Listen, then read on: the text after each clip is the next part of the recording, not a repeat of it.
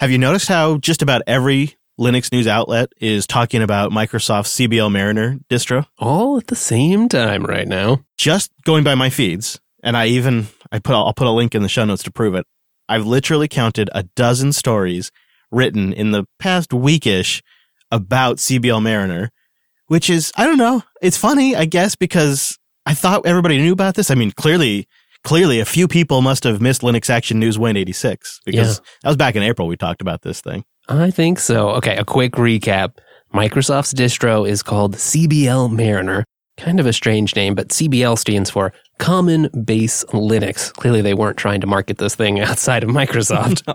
I guess they use it for all kinds of stuff, but including containers in Azure's Kubernetes service. Right. And now it's part of that secret sauce making the GUI work on WSL-G. Yeah, it's got all the bits in there to make a base Linux system work. Yeah, Pulse Audio, Wayland. Woo! Yeah, it does Wayland. Isn't that funny? What? Yeah, we kind of broke it down in Linux Action News, so you could check it out in episode 186. And it's really Microsoft's just middle layer Linux. They originally got its start in Azure, and now they're using a custom RDP virtual channel, using the RDP protocol, and it talks to the Mariner's Weston RDP server, and it does the communications for the graphics, for the video stuff, using Wayland, and it uses Pulse Audio to create an audio channel that goes over that RDP connection, which goes back to the Windows client running on the desktop. And this is just something that the Microsoft Linux engineers created, so that way they had this middle layer here to do this stuff for their edge devices and their cloud devices, and now for WSL-G. It is public, and of course it's up on their GitHub, but there's no official ready-to-go builds. There are some tutorials you can find. But interestingly, Wes, did you know that CBL makes use of RPMs? It's got TinyDNF for package management. Is that right? Yep. This really is one of those situations with Linux where anyone can make it useful, even Microsoft.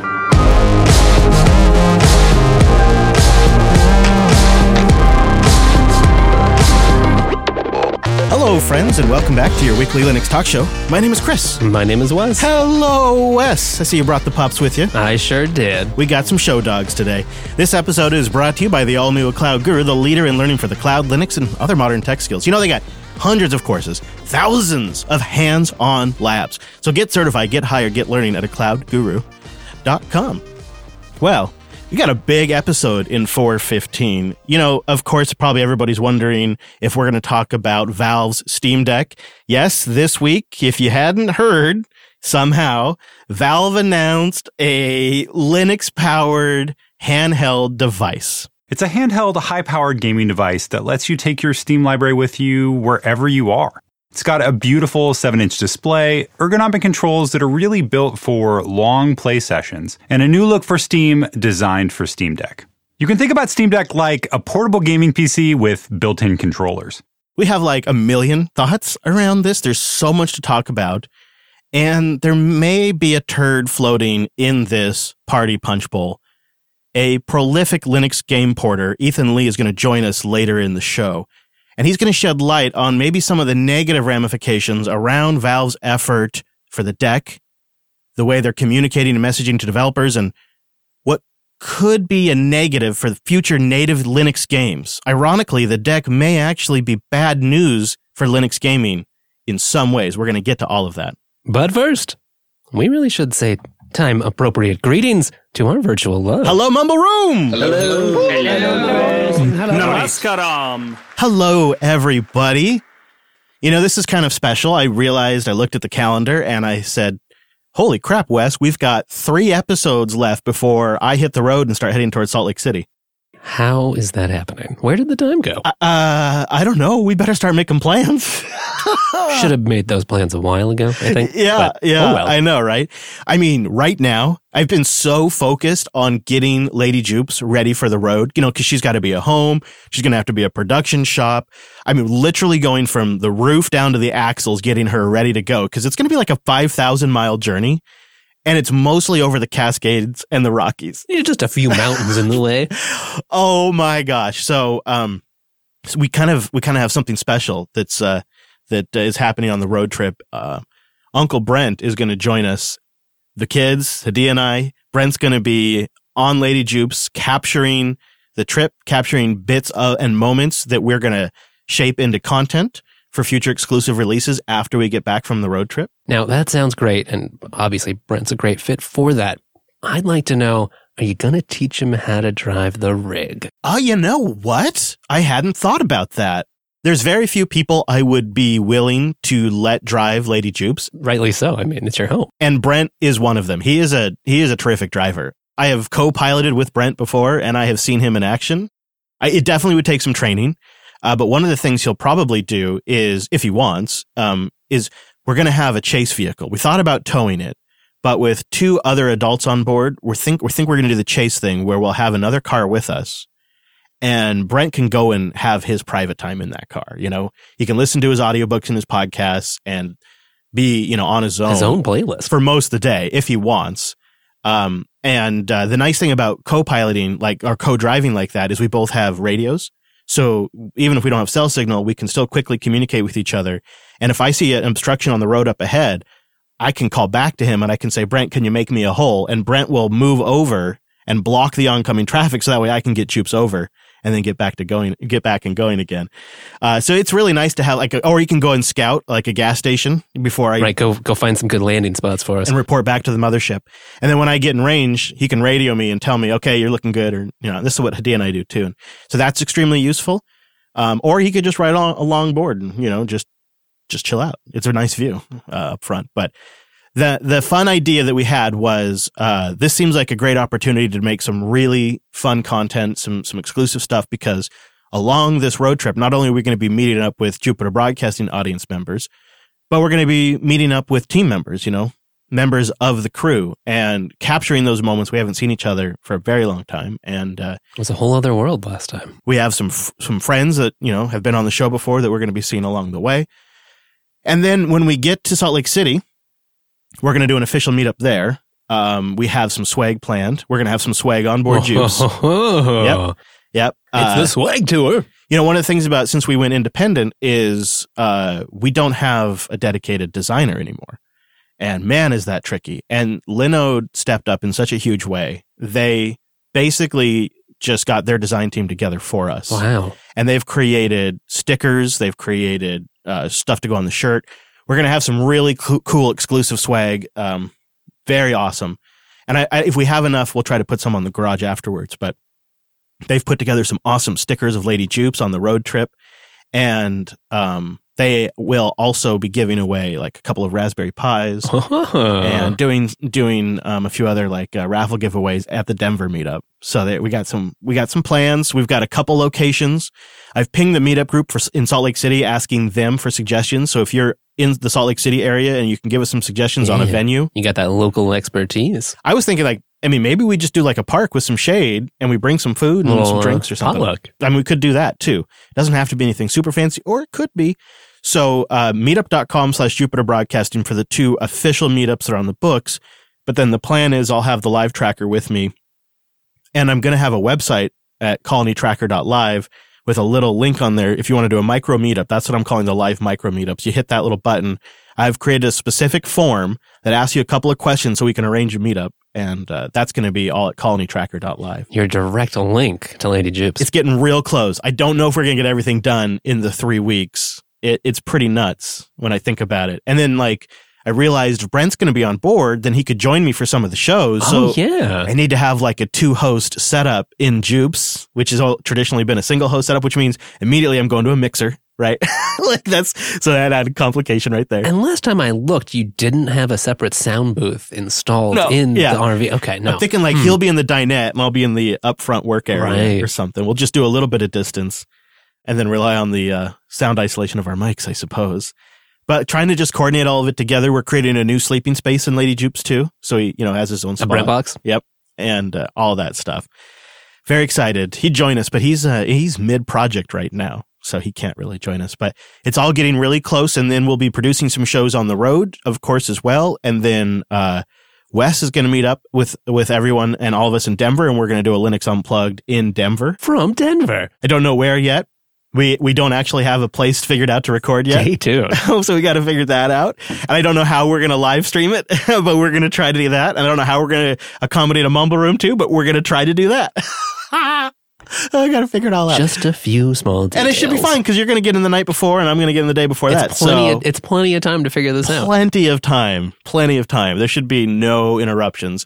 However, if the show's a little weird that week, mid-August, the week of the 20th, so about, the episode like on the 17th or 18th, maybe give us a little latitude on that one.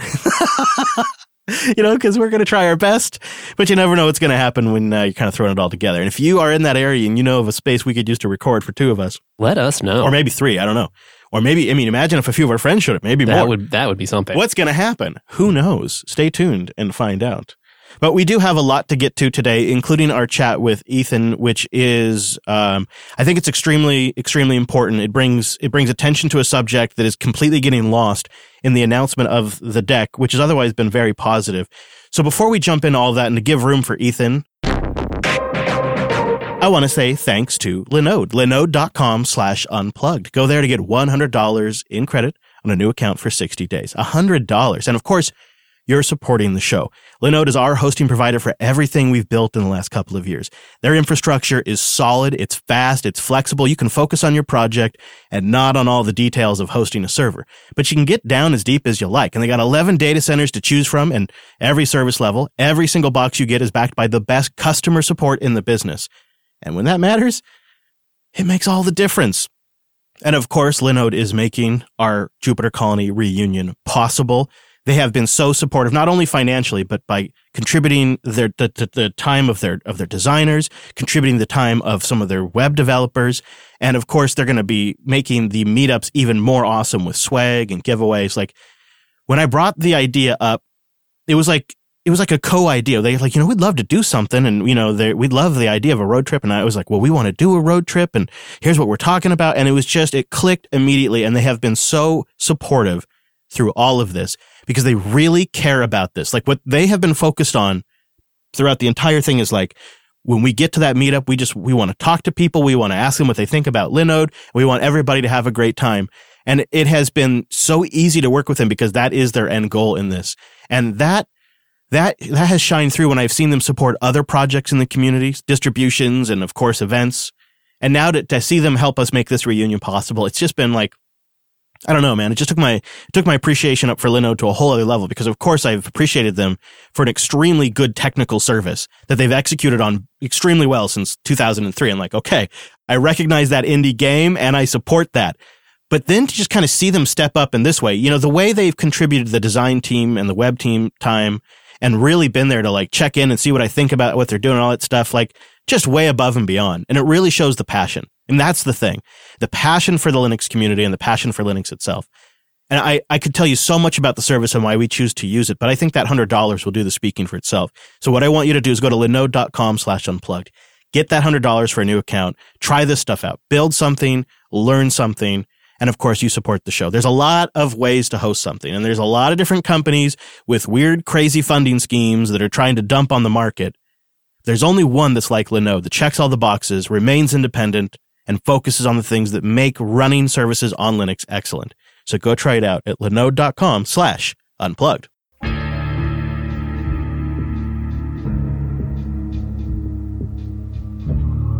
So the Steam Deck has been announced, and it's extremely impressive. From a hardware perspective, what they've managed to get in there with the AMD chip in there, the screen, the USB-C connectivity with an external dock, and then the storage expansion via SD, and then the form factor with the trackpads. A lot of things are checking my boxes. Yeah, no kidding. I think it's checking a lot of boxes around the community. Seems like most of the people I know are thinking about buying one if they haven't already reserved one. I decided to reserve one. I decided to reserve the big boy because it's also got the anti-reflective screen. And I thought that just seemed like the way to go for me. Long term, I'm probably going to use it. And I also, I admittedly, there's a dad factor in here for me. This is sort of solving a problem. My kids are getting to an age where they want to game, and they see their big brother doing it, and now they want to do it. The younger girls. But Dylan's got a pretty sweet gaming laptop, if I recall. Yeah, and I just can't afford to buy them all gaming laptops, right? That's crazy. Yeah, let alone laptops for yourself at some point. But as a dad, like the idea that we could all be multiplayer, some gaming together, like that sounds like some like good memories right there. Yeah, that's the new dinner table. And then that they can dock this, right? That they can dock this and have a desktop PC. with Linux just right there. Yeah. Yeah. That's a big deal for me at a price point that I can swallow because I was willing to get them switches, right? So it's not too different. Yeah. Yeah. This is so from like the dad mode, this is such a big deal for me. And the reality is that Valve's clearly been working on this for a very, very long time. And they've also wrapped this up with a new pretty UI, and they are promising 100% Windows game compatibility in the near future. We definitely have some thoughts on how that might work out, as well as their new Arch base. Yeah. Oh boy. Yeah, we'll do that in a little bit. But first, we wanted to shine a light on an area not getting very much coverage right now. Some potential fallout from Valve's new focus and that big drive for Proton compatibility. Prolific Linux game porter and developer Ethan Lee sounded the alarm bells about this on Twitter recently, and he's been involved with some of our favorite games. Late last night, we called him up to discuss how the launch of the deck might actually mean fewer native Linux games. Ethan, thank you for joining me, especially on the short notice. I know, and please fill in the gaps here. From my recollection, I know that you've been involved with some of my favorite Linux game ports, Streets of Rage 4. I believe there's a couple of others in there, including V that I never know how to pronounce, and more. It's funny because I've worked on too much stuff, so I have to remember what I did recently. Streets of Rage 4 is probably the most recent one that people remember, but there's also Fez, Celeste, Dream Daddy, Rogue Legacy. And some libraries that Valve uses themselves as well. Yeah, so mostly what I do is I make an XNA reimplementation called FNA, and then alongside that, an Xaudio 2 implementation called FAudio. And both of those, while they're actually designed for native games, they actually are now integrated into the official version of Wine as the XNA reimplementation and as the Xaudio 2 reimplementation, because I designed them, in addition to making it easy to port stuff, to just be very accurate. And so they were able to kind of integrate that into their software in a way that helps with preservation, which is the main goal of both of those libraries. Sure. And it sounds like, just from that overview, that Linux native games and porting games to be native on the Linux platform was a big part of what you've done and what your career has been, and that might be changing now with the announcement of the Steam Deck. Yeah. So basically since April of 2012, so it's almost been 10 years, it's getting close.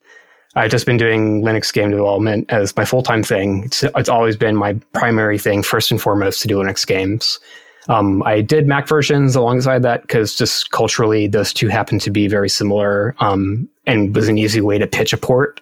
That actually stopped this year. So it was kind of strange to go from, like, in January, I said, okay, no more Mac versions. The ecosystem there is just too crazy. And I like working on platforms where, you know, I have a good relationship with the vendor and they are not too invasive, which, in hindsight, well, we'll get into that. Yeah. It seems like you're looking at it, you know, even just a few months ago, and the situation's clear. Apple has an agenda. They have the M1 platform now. They're really not focused on wide game compatibility.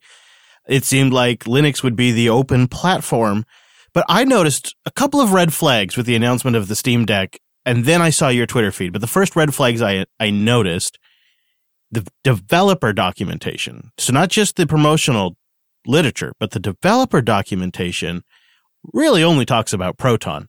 There's a couple of slides that say native games are also compatible, but all of the docs just say focus on Proton. And then I saw your tweet that it seems that some people have maybe even been contacted suggesting that they should, instead of focusing on a native version, just go ahead and just focus on the Proton version.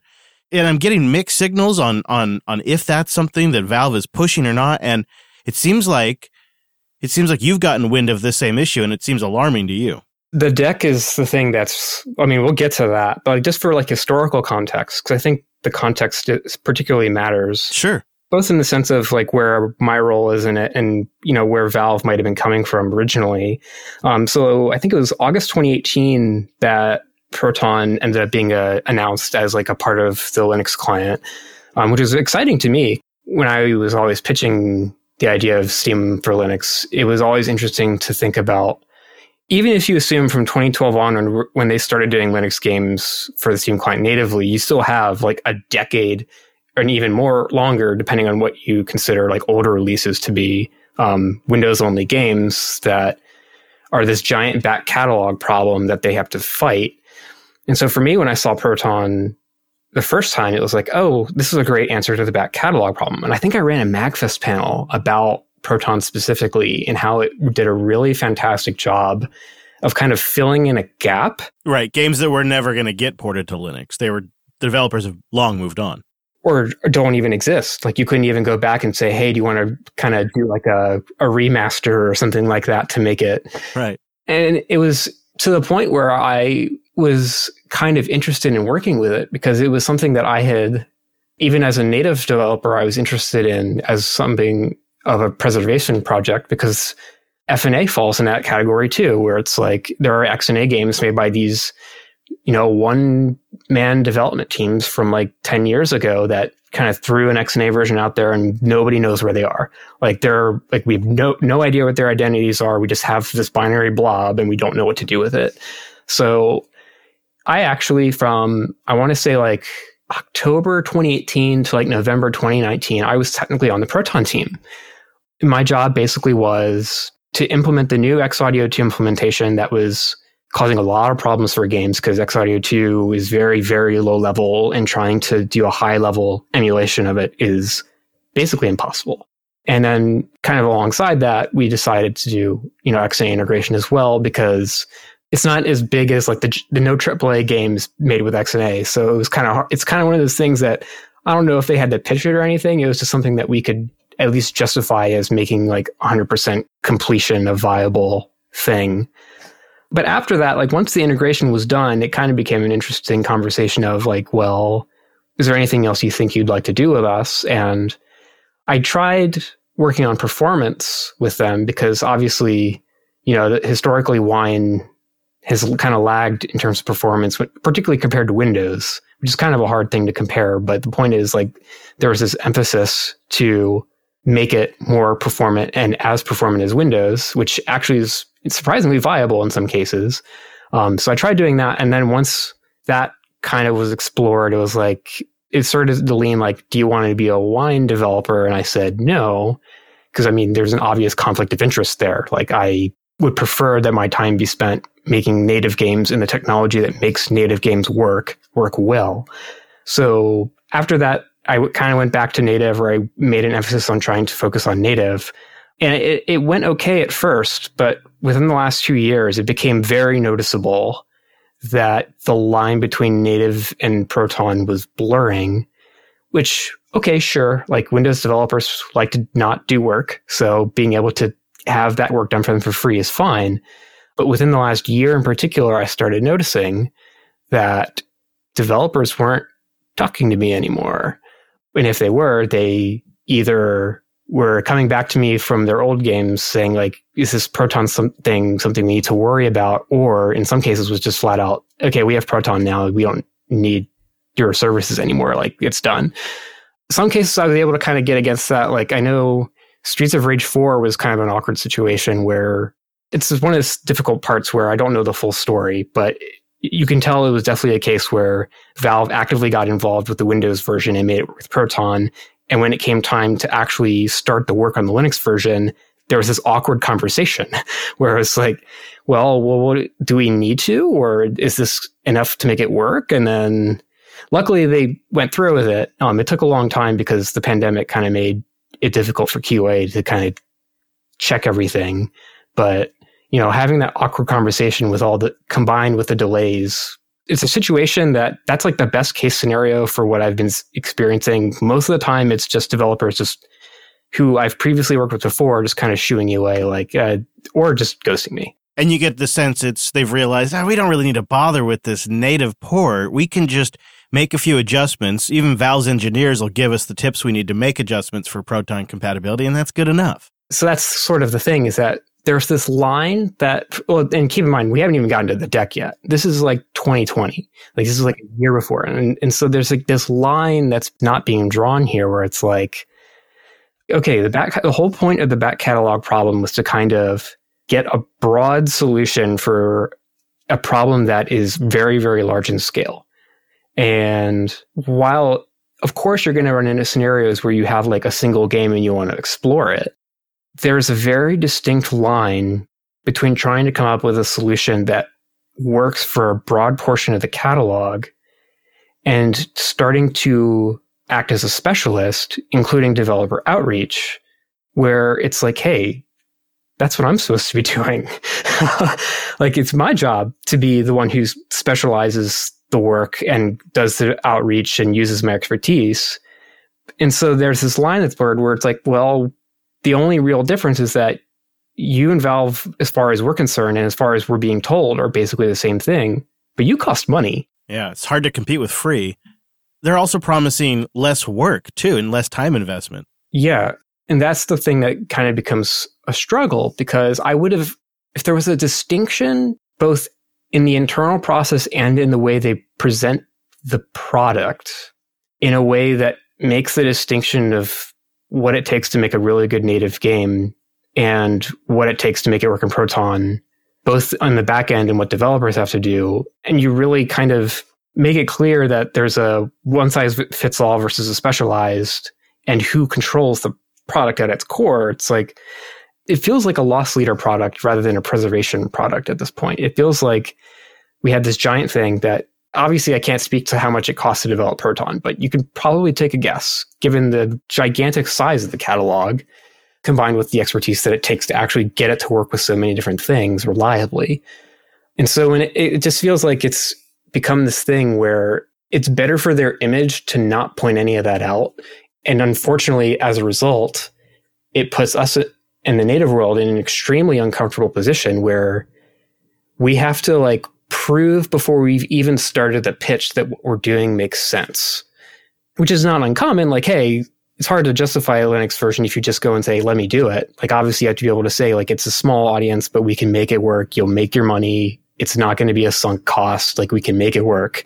Versus, look, I know what Valve told you, that everything I'm about to tell you is completely unnecessary, but trust me.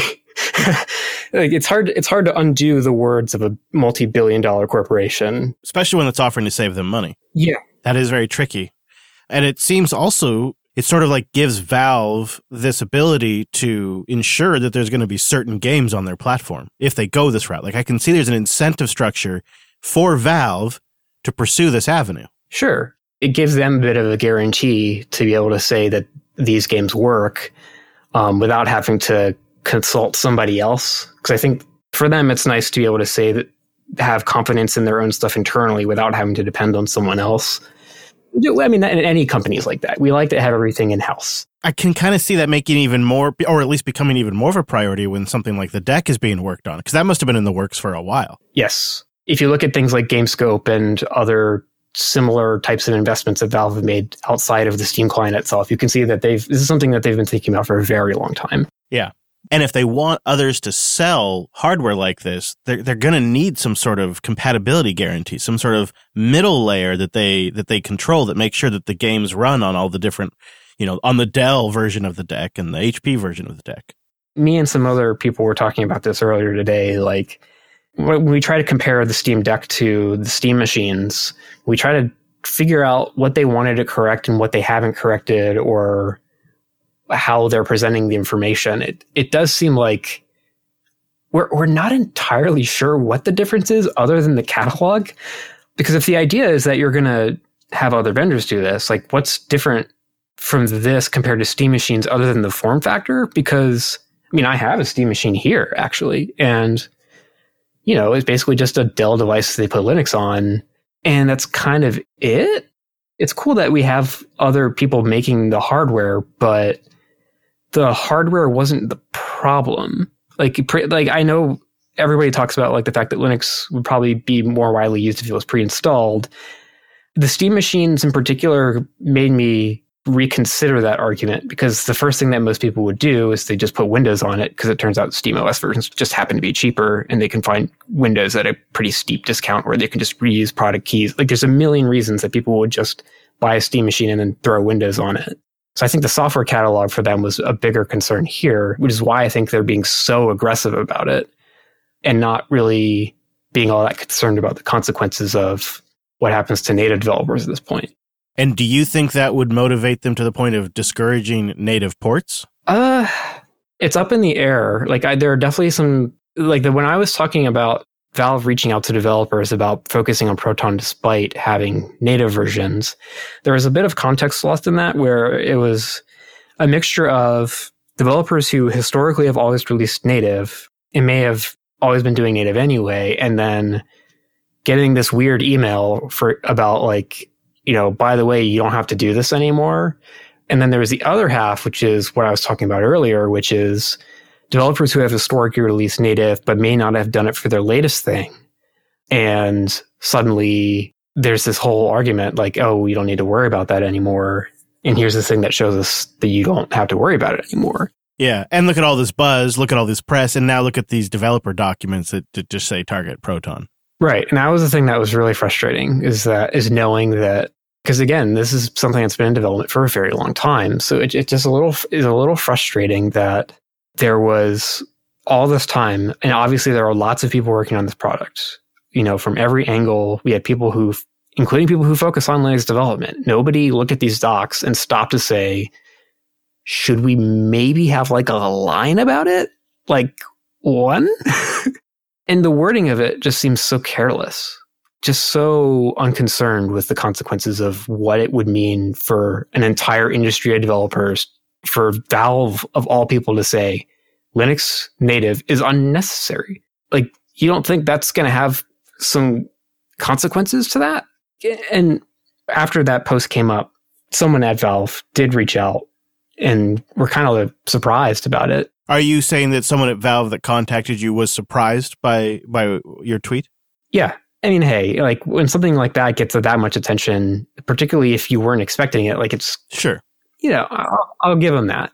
And the fact that they did reach out is great. But even after that conversation, it just seems like the risk of atrophy is not something they're thinking about. Because let's say hypothetically that, okay, sure, everybody gets on Proton, the product does well. And let's say hypothetically there is like that performance delta that developers care about. Well, okay, but once you get to that point, and then you start to talk about native after the fact, you have to consider what have native developers been doing in that time. Because I can tell you what I'm doing, which is nothing. Because there's nothing I can do. I don't have clients anymore. So is the characterization of the response sort of, well, this is a stopgap measure, this is a temporary thing just to get games on the device? Was that the nature of the response? I think that might be the nature of the whole strategy. Like, I mean, I don't think this is uniquely something that they told me and just uniquely in private. It seems to just be what they're thinking in general, which like, 'cause I mean, they talk about things like, oh, you can use Vulkan, you can use something that's not, a patented codec, like use VP9 or whatever instead. But that's with the expectation that this is going to take years to develop. And that's assuming it happens. So you're basically telling me that I, as a one-man development team who does Linux games, which already works on a very low budget, you're expecting me to just accept that I'm going to have this tank in revenue and just activity in general. And I'm just supposed to expect that at some indeterminate period of time in the future that suddenly it's going to turn back around based on just a hypothetical idea that it's going to come back. Like, I have no material proof that's what's going to happen. Right. People may just stick with Proton. They're happy with it. They're moving on to the next game. They don't even care. Right. Or it's just like, or maybe that won't happen. Like, I'm just going to lose all my customers and then the platform's going to fail. And then it's just going to be yet another thing that's like, well, it didn't even work this way, so why should we care, period? So like, there's all these risks that I'm just expected as some random jerk in Georgia supposed to just accept. And I'm going to weather it out somehow. While Valve is doing the math. And you have to figure they looked at the Steam machines and they went, all right, this didn't work for multiple reasons. And one of them was game compatibility. One of them might have been that they chose Debian as their base. The choice of Arch seems to be almost like a reactionary choice to their Debian choice. And now with Proton as this compatibility strategy, and they've been investing quite a bit in other aspects of the stack to improve performance. And you look at it and you go, they're really betting the farm on this, because this is for a corporation. How many meetings must they have had? How many people, how many staffers must be working on this project for it to extend over 5 years or something like that now? I mean, it's remarkable. And so you have to figure they are on such a course with so much momentum that they're not really even giving how it impacts independent developers like yourself who are in that ecosystem. They're not even really thinking about it. Well, when you're that big, it's hard to measure. Even factoring out Linux, for example, like Steam has kind of frustrated small developers for quite a long time.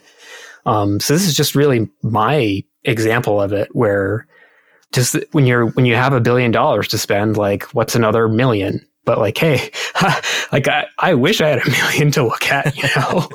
Yeah. Do you plan to go back into like Windows gaming? What's your thoughts there?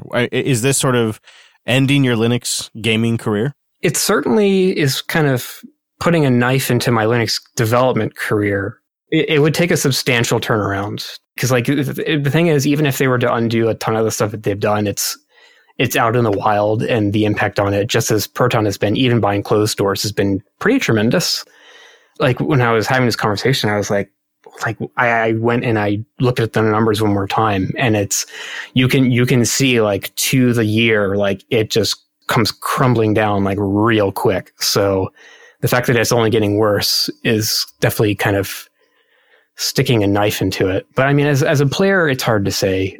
I mean, I still technically made a lot of games, and it'd be fun to kind of be able to keep playing, or maybe even keep supporting them, depending on how aggressive the strategy is. Like maybe they just decide like, oh, we're just going to try and make all games Proton based. I don't know if that's kind of outlandish of a claim to make, but I don't know how desperate they're going to be to get to this end of this compatibility problem. And I've been using this stuff for over a decade. It'd be a shame to throw it all away. Indeed. It kind of seems like the best hope would be if game shops appreciated the value of a native port and they wanted that. And I suppose the only way we're going to get that is if the customers are asking for it. Yeah. And that's the thing that's been really discouraging, is like kind of seeing the response to just the idea that might be what they're doing. I mean, obviously a couple comments on the internet doesn't represent a whole community, but it really was just kind of seeing that even after 10 years of making games, like the attitude, even with my name on it, was still basically good riddance, was a little disheartening. And it's difficult being as negative as this, but you know, being told that the last 10 years of your life were unnecessary is I don't know how I'm supposed to spin that in a positive way without putting in a lot of mental gymnastics into it. I understand. I enjoy the games that you have been involved in. And of course, I know a lot of our audience very much does appreciate a native port of the game. So you have supporters in our audience. Well, keep in touch. Just kind of let me know if anyway, which direction it does go, I suppose. It's such a game changer now, to kind of use a horrible pun. Mm-hmm. And we just don't really know. But I do appreciate you informing us and enlightening us of this side of it, because I think this is an aspect that just hasn't gotten a lot of coverage in what has otherwise been a lot of excitement around the deck. Yeah, and it sucks to be the bad guy for something that is actually kind of cool in terms of the hardware, but like I kind of have like bills and stuff. And developers got to eat. Linux.entropy.works. Use promo code LUB13 and save 15%. Entropy is an industry-leading mobile and web development studio based in the UK. They have global clients including Mars Wrigley, Walmart, Mediacom, the Financial Times. I mean, they're trusted by some of the biggest names in media content, but Entropy isn't necessarily all about those big global corporations. They love working with smaller businesses and startups. They love to realize really outstanding apps. That's it. And web applications too. I'm talking mobile, desktop, the web. Entropy runs on Linux, and they're a bunch of Linux nerds. They have distro hoppers in their office. They love to geek out on Linux hardware. It's why they reached out to me, because they're listeners of the show. They're part of our community. And they use Ruby, and they use Ruby on Rails for web applications, and more that Flutter. Flutter for mobile, desktop, and for web apps. And that also, by the way, includes the Linux desktop. They have pioneered some of the most complex Flutter apps out there. The new Flutter reality is here. They've baked in image recognition and machine learning into some apps they're launching globally for Mars. You know, with Flutter, Entropy can just rapidly build an iOS app, an Android app, and a Windows app, a macOS app, and yes, of course, a Linux app. And they can really do it in no time. You know, they're already really one of the global leaders in Flutter development. They have dozens of deployments in the last year alone. So if you're thinking about taking the plunge into Flutter for a Linux desktop app and you want to hit other platforms as well, maybe you're a small business, a large business, a startup, just kind of getting going, but you just want to get an outstanding app on a number of platforms, Entropy is ready to chat. They love to discuss ideas and, of course, love to share their opinions. And regardless if you want to move forward with a project, or maybe you just kind of want to get your head wrapped around some of this stuff, get an idea of what this looks like. Maybe you just want to discuss your favorite distro. Entropy would love to chat. So to get started, they're offering listeners of Linux Unplugged 15% off their first project.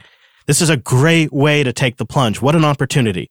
And you're supporting a member of our community. You're shopping locally within the Linux community. So just head to linux.entropy.works and fill out one of their contact forms, but cite the promo code LUP13, and then they'll get in touch and they'll get started. And there's never any pressure. They're always just happy to discuss your project and help in any way they can. That's linux.entropy.works. Promo code LUP13.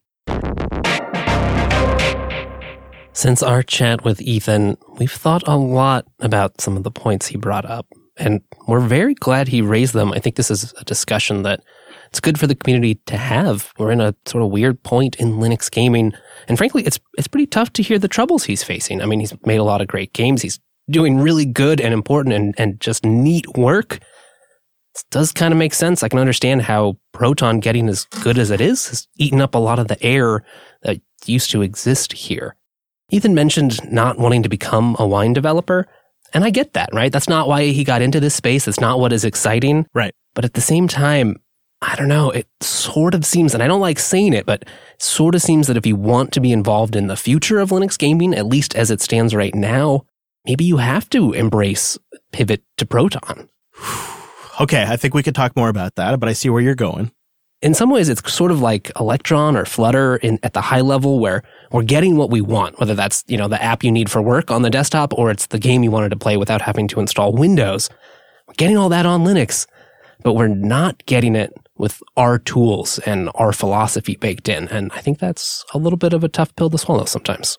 Yeah, and the Proton games don't necessarily have all of the functionality you want. Like sometimes they're lacking in multiplayer functionality or currently anti-cheat functionality. But, after talking with Ethan, I kind of thought I could see Valve looked at that first attempt with Steam machines and they said, okay, what went wrong? And they went down a list and they said, well, it was pretty hard actually basing on Debian because we're doing all this work upstream, but then it takes forever to get to Debian. Well, you know what? It was pretty rough getting the games to run because we didn't have Proton at that time. Right. So compatibility was a joke and people weren't really that keen to port their games. And of course there was a weird third-party ecosystem in there. And I could see them looking at this going, that was a failure. And what I could see them doing now when they take more of a console look at it, a handheld console look, is I could see the focus on Proton being a way to prevent failure.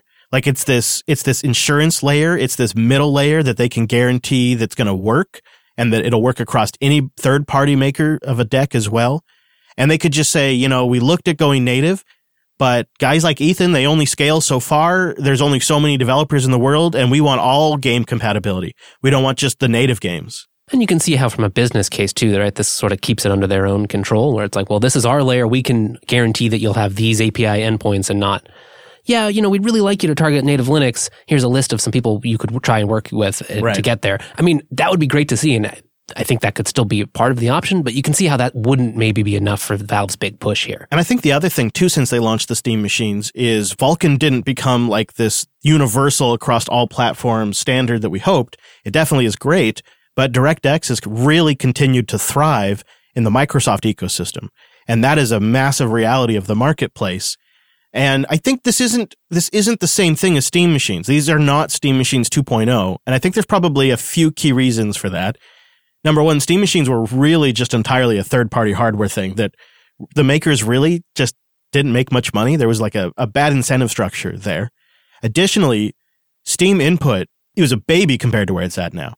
Third-party controllers were nowhere where they're at now. And it didn't really kind of work for the demo because just about everybody who had a big Steam library that would find value in a Steam machine already had a gaming PC.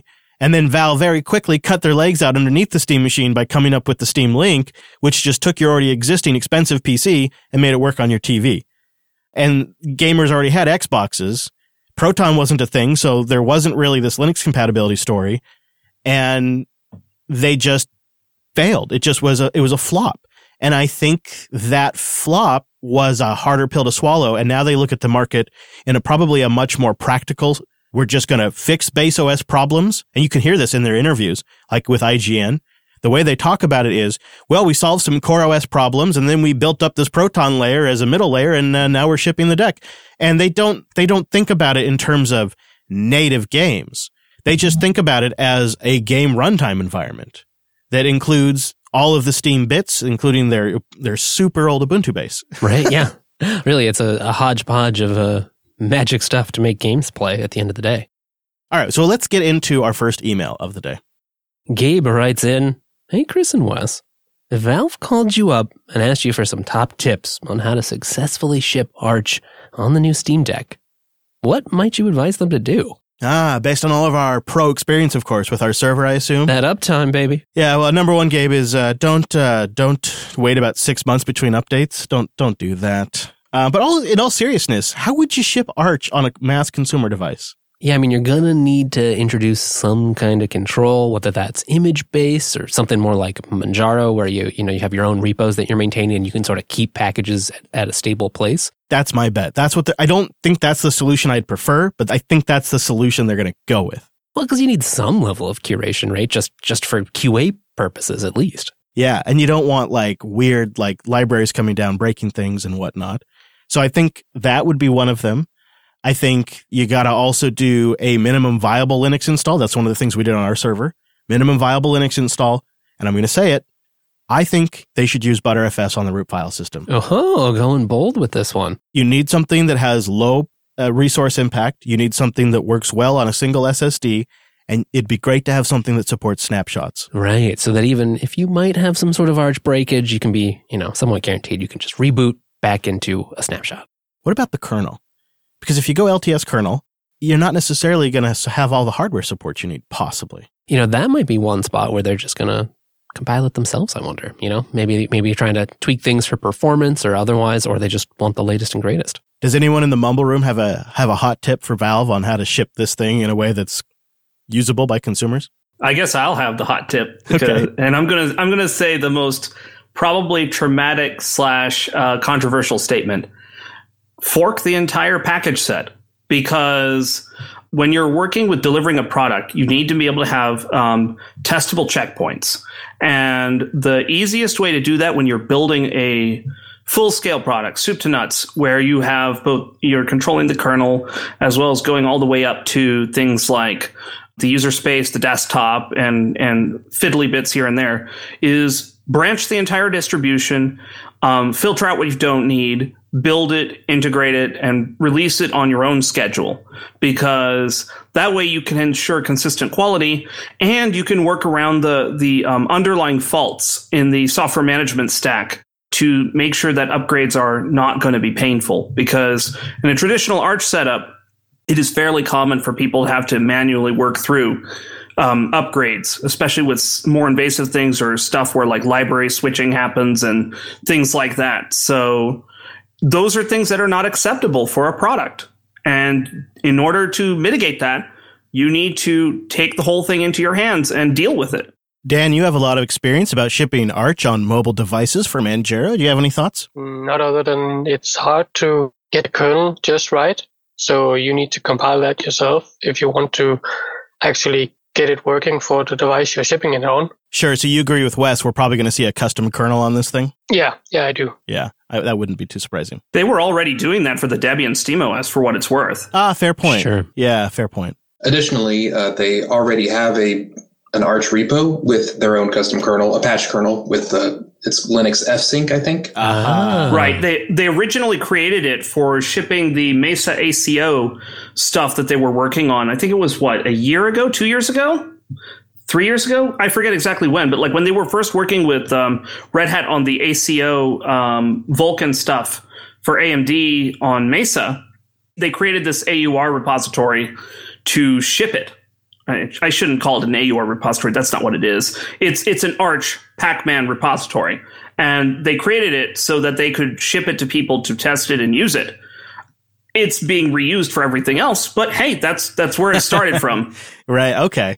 And as far as the reliance on Proton, it definitely seems like a concern, especially if game shops see it as just like a super easy button to get stack support, or if that's all they're willing to do as well. If that's like, oh well, that's all we care about. It doesn't matter that it doesn't run on your other Linux over here. We weren't going for Linux support. We were going to click the box to go on the deck. But doesn't that long-term undermine Valve because they essentially become reliant on DirectX and Microsoft's gaming platform, which is in direct competition with them?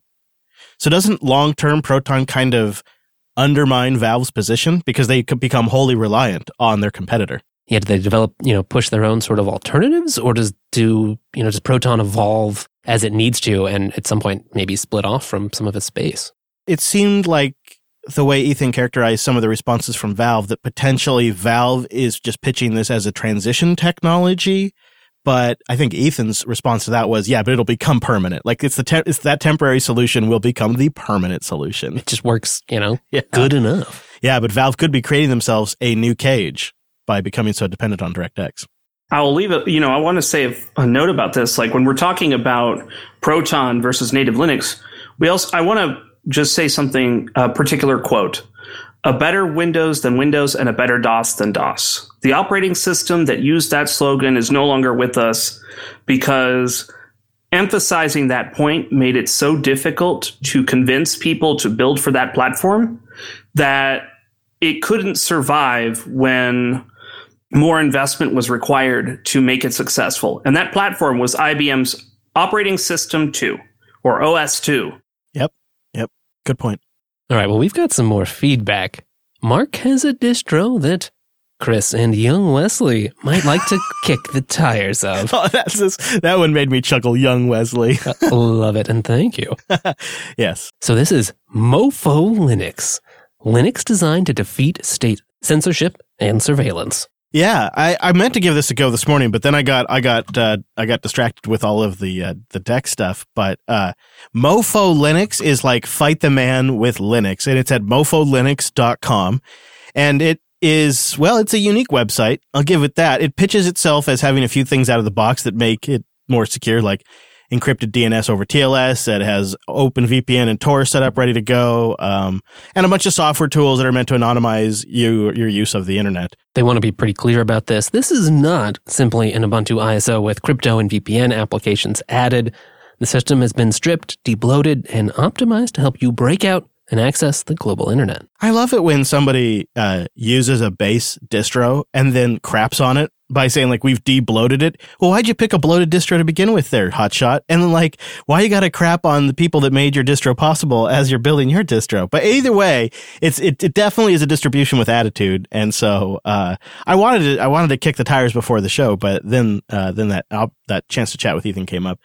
But they pitch it as something you could boot on a live environment, so it'd be pretty easy to try it out. So I may give it a go after. Yeah, something to throw for a future episode, perhaps. And I love the name, right? I mean, Mofo Linux, that's pretty great. Matt writes in, I was wondering if y'all could recommend a VPN device that had a Linux client or service. We use Checkpoint firewalls, and it doesn't have a Linux client. We have to use Windows, so any recommendations would be great. I've recently just started listening to the podcast and enjoy learning about Linux and various distros. Thanks, Matt. Wes, I know we both are in a long-term committed relationship to WireGuard. Yeah, true. And we shall never stray. But do you have any VPNs on the side? Well, I have some VPNs I use just for connecting out when I want to not be geo-blocked by things, or if I'm traveling and the hotel has sort of sketchy Wi-Fi, things like that. So, yeah, I do rely on some third-party VPN services from time to time, some of which now have WireGuard, which is very nice to see. But, of course, they all have OpenVPN, too. Do you have one you recommend? I've been using TorGuard, but really that's just because I paid for some discounted multi-year account ages ago. And, they've...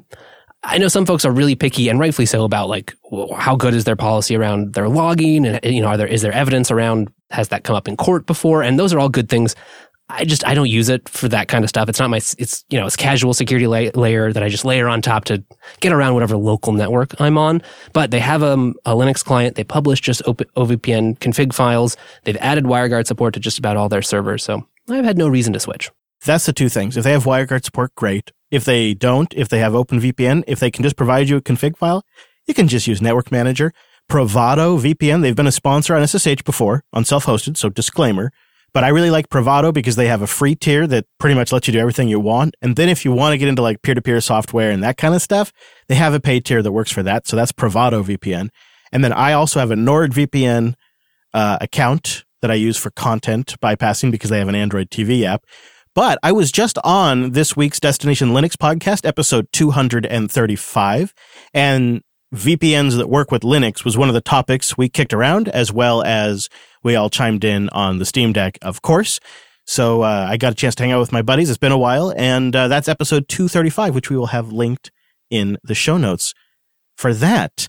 All right, so we just have a couple of emails about Rocky Linux, and then we're going to wrap up the feedback. Wes, do you want to take the first one? Yeah, Morgan writes in, "Hey all, Linux HPC sysadmin here. That's high performance computing if you're not familiar. Just wanted to tip you off as to where I see academic HPC systems going. I know of 2 Ivy League schools that have effectively decided on Rocky Linux as their CentOS replacement for some or maybe all of their research computing clusters.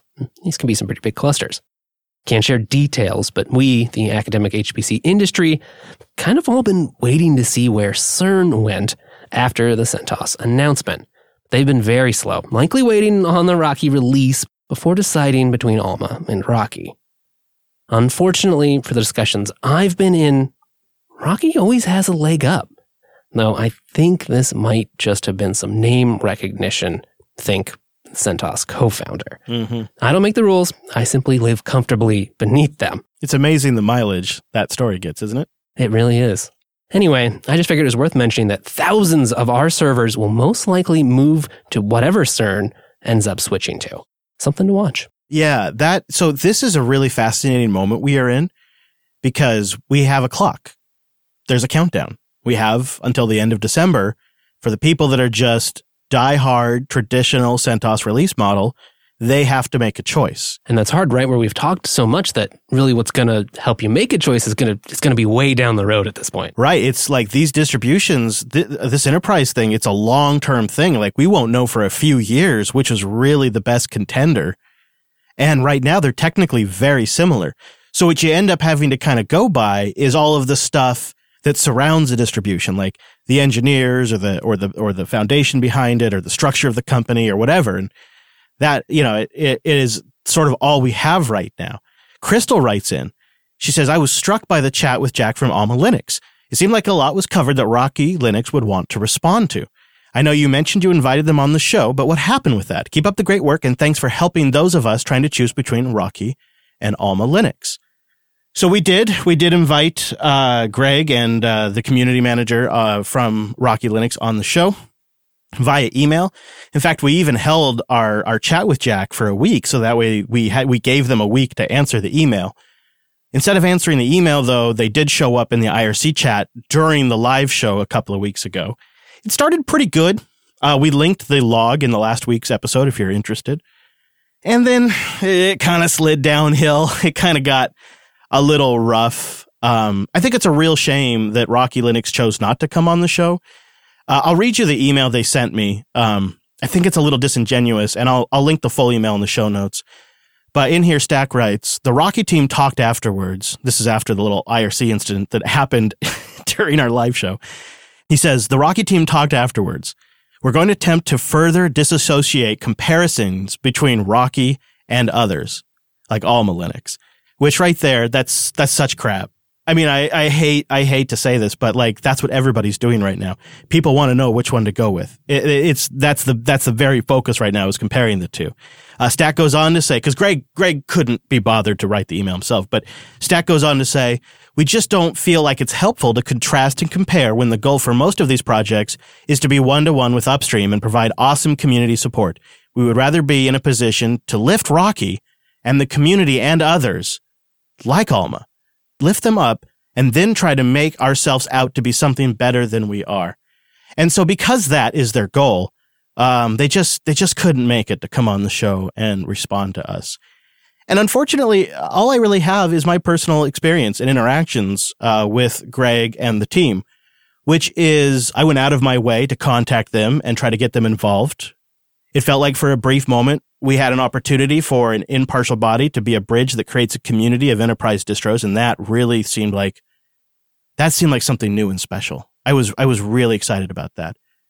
But the conversations that we had and the way that things went down in the IRC, it made it clear that wasn't going to happen. And instead of extending that bridge, in my opinion, Greg proactively went to the Register and got a softball interview where he claims to have seen the light and seen the way on how all of this works now. He now understands the genius behind CentOS Stream. And the last bit to help connect all the dots was Neil. It was Neil in our chat room. He shook sense into Greg, and now he's seen the light. Of course, it wasn't the entire conversation that we had with Jack, because you'd never want to give Alma any credit. It wasn't the points brought up in the chat room. I mean, Neil deserves all the credit in the world. He works his ass off, but let's be frank, these are all things that Greg already knew. And then instead of coming on the show, he went and got a softball interview at the Register a few days before our episode came out. And he knew it was coming out because I had the courtesy of giving him a heads up over email. And that's just my personal experience with the guy. And what I saw was a lot of show and not an actual lot of delivery there. And what I see, and just in my personal experience, what I see Jack from Alma Linux in our Mumble Room right now. You know, he doesn't have access to our show notes. He doesn't know what we're talking about. But I see somebody from Alma Linux showing up to be part of the conversation. And I can tell you this, having been creating Linux content for 13 years now, I can tell you that the projects that show up and participate at this level, that have this kind of passion, always sort of have the morality and the compass that agrees with my personal tastes and my moralities. They tend to be people that are truly in it for the greater good. They want to be communicative with the community so that way they can convey their ideas and try to get acceptance at every level and try to reach at the grassroots level of the community, which is how you have to get a conversation like this started. The people that get that, they get the way free software works. They get the way that working within the free software, the dynamics of that. And those are the projects that tend to be in it for the right reasons for the long term. And in my estimation right now, without much more to go on, I've had a pretty gross interaction with the Rocky Linux folks. And then the actions I saw them take afterwards and the words that they used to try to convince me why they're not coming on the show felt very manipulative. All in my opinion, of course. And what I've seen from Alma Linux is a track record that already exists for 10 years. Engineers on staff that seem like they could very likely actually contribute upstream to CentOS Stream, which means they could actually make an impact on RHEL, which is an opportunity we have never seen before. And they've already delivered on their promises so far. And we have their community manager in our room right now here to interact with the community, which, in my opinion, is just crushing it because it's an open room. Anybody can say anything, and he's right there, right? There's no buffer. And that takes guts and that takes commitment. And I was willing to roll out the red carpet for Greg and have a nice civil chat. You guys know me. You know how my interview style is. You know how I roll. But that's not where it ended up. So you make your own decisions out there. You all have to do that. But I don't think we'll be deploying any Rocky Linux servers. I find it very disappointing. Coming on the show would have just been a great opportunity. It could have been a great opportunity to say, yeah, some heads were butting early on, but we're moving on now. But it didn't happen. It is what it is. I agree with Johnny Hughes. He's a CentOS project developer and a board member. He says go with Alma Linux. I agree with Johnny. Well, with that out of the way, we better clean up in here. So I heard there was quite the virtual lug this Sunday. Yeah, of course, there's always a great virtual lug on Sunday. It's just that we don't always make it. But you did. Of course I did. Well, we got land done early. Yep. So I had a little spot of free time on Sunday. After working out some issues, I was using a different system where I'd compiled Pipewire from source, and I also had Mumble installed from a Flatpak, and it took a little bit to get going. That doesn't have to be your experience, though. If you just get Mumble set up and don't mess around with your own custom audio setup, you'll be fine. It's easy. And there's a lot of folks there, like Minimeg, who are ready to help you out, which is amazing. That's true. And then your Mumble's all good to go in case you can make it on a Tuesday. Right. Playing hooky, you want to come hang out with your Linux buddies on a Tuesday. We do this show every Tuesday that we can until we're on the road, and then maybe it gets weird. I don't know. But we'd love to get your feedback. We're going to try to integrate that more while we're on the road and just get some conversations going. So linuxunplugged.com/contact. It's open feedback season for the rest of the summer. Go fill our inbox. Also, our Telegram group has had some really great conversations going recently. Like, I've been popping in there and having some great chats. So check that out. The conversation's going all the time at jupiterbroadcasting.com/Telegram. And then last but not least, got to plug that meetup page because those meetups are getting close.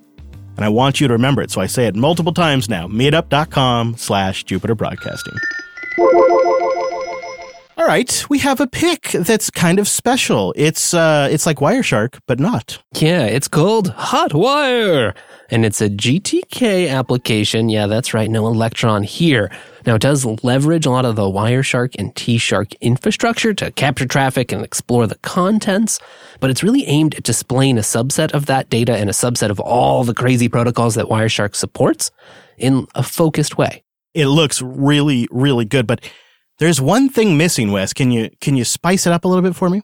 It's written in Rust.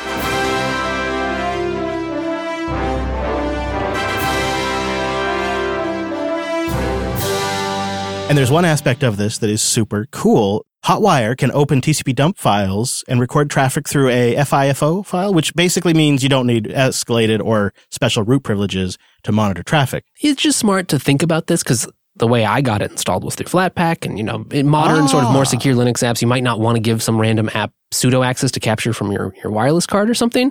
And so this is sort of set up in a way where you can go run that dump on your own and pipe it in. Wow, a network capture tool via Flatpak. That is the new era right there. It's early days, currently only supports the Postgres, HTTP, and HTTP2, but if you're working with one of those, it could be pretty handy. Well, I'm out. Instead, I'm going to recommend Rust Scan. Yes, another Rust port scanner. It's too much. The whole world is getting rusty. And it's this one is modern, it's fast, and this one has the exciting tagline that it can scan all 65,000 ports in 3 seconds, which is really what got my attention. I was all in when I saw that. And of course, it's in the AUR. It's also in Homebrew. And as Wes will tell you, it's also available via Docker. That's right. A little secret tip here. If you try it out, you'll see it throws a little shade at Nmap too once it runs. So that's fun.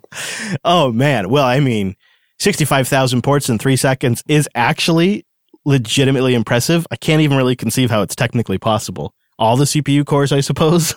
Is that how? It's the power of Rust. Yeah, I guess. Rust can do anything. If you're into the Twitter thing, you can follow this here show. We are at Linux Unplugged. The network is at Jupiter Signal. It's a great way to get show announcements or news or send us some feedback. You can do it that way. Of course, we have that contact page. That's the canonical way. No, not that canonical, but like the official way. linuxunplugged.com/contact. Now, there's only 2 more episodes left in studio, so do try to join us live. Make it a Linux Tuesday. See you next week. Same bad time, same bad station. That's right. That's noon Pacific, 3 p.m. Eastern over at jblive.tv, jupiterbroadcasting.com/calendar for your local time. If you want a full breakdown of the Steam Deck announcement and our analysis, check out Linux Action News. There's a lot packed in there, including some very interesting news that we just don't have time in the Unplugged program. But I wish we did. Maybe one day. Maybe we'll do 3 Unplugs a week one day. Only you can make it possible by becoming a member. Unpluggedcore.com. 3 episodes a week. Trust me, you don't want that. No. I don't want that. No. Thanks for joining us. We'll see you right back here next Tuesday!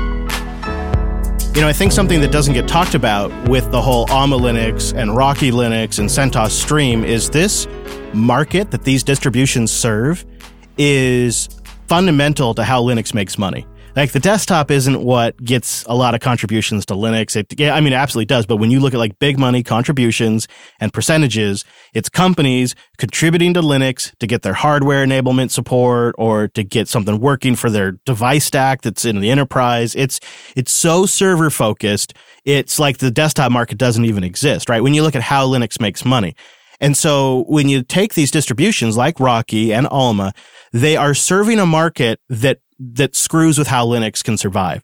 And so if one of them goes sideways, and I just think, I look at Cloud Linux was around for 10 years, right? But if one of these goes sideways, the damage to Linux's reputation, these free distros, these quote unquote free distros, you just can't trust them. You could see how a narrative like that could take off like wildfire. So the actual, like, what's at stake here is fairly significant when you consider this is what makes Linux relevant in the marketplace, is this category that these distributions are serving. And people have just a few months left to start making their decisions, right? So that's why when you say, we don't want to make a comparison, it's just ludicrous. So people are making you may not want to, but people are and sort of have to. It's vital right now. And the stakes couldn't be higher. So like we really got to figure this out because we could tank Linux's reputation in this category. I wonder how many folks are testing out multiple, sort of. I'd hope that at least at first, especially, that the delta would be not too large. So even if you did sort of go with one, try it all out, if you needed to, if there was some strange bug or something, you could pivot. But what are the differences going to be? Yeah, I'm hoping, hopefully it's hard to screw up in a meaningful way. You spin them up and you can hardly even tell, really, once you're past the login screen. I mean, you can hardly even tell. And I think that's a burden load that a lot of people are going to look at and go, well, let's just go with Stream. I mean, I think a lot of people are going to consider that. I would. That's what I would want. Yeah, I mean, it's coming, Before we get out of here, I didn't want to talk about it in the main show, but I do want to bring awareness to this problem. The head of strategy for the Muse Group seems to be threatening a developer of one of the Audacity forks with thinly veiled threats about contacting the government and getting his citizenship revoked and things like that. Not Audacity, the fork of what's the other program? MuseScore. Yes, MuseScore. Downloading some of the assets from there. It's a fork of MuseScore. Thank you. Yeah, so that was LibreScore, I think is what it's called. I forget the name of it, but I was horrified when I saw that. It's like he tried to cover it up by editing the message, but he clearly forgot that GitHub actually archives all versions of comments in threads. Yeah. So the original one was still there, and it was absolutely horrific because he's basically blackmailing the dude, like without actually going outright and saying it. Yeah, he basically it was bad. That was some serious mafia shit, man. To go after someone like that and basically threaten him with like deportation back to China, that was not nice. A public forum, no less. Yeah, on GitHub. GitHub. So one thing is a threatening email or something, but like, geez. But also like implied that, we know that if this happens, you won't be long for this world. It's like, what kind of crap is going on here?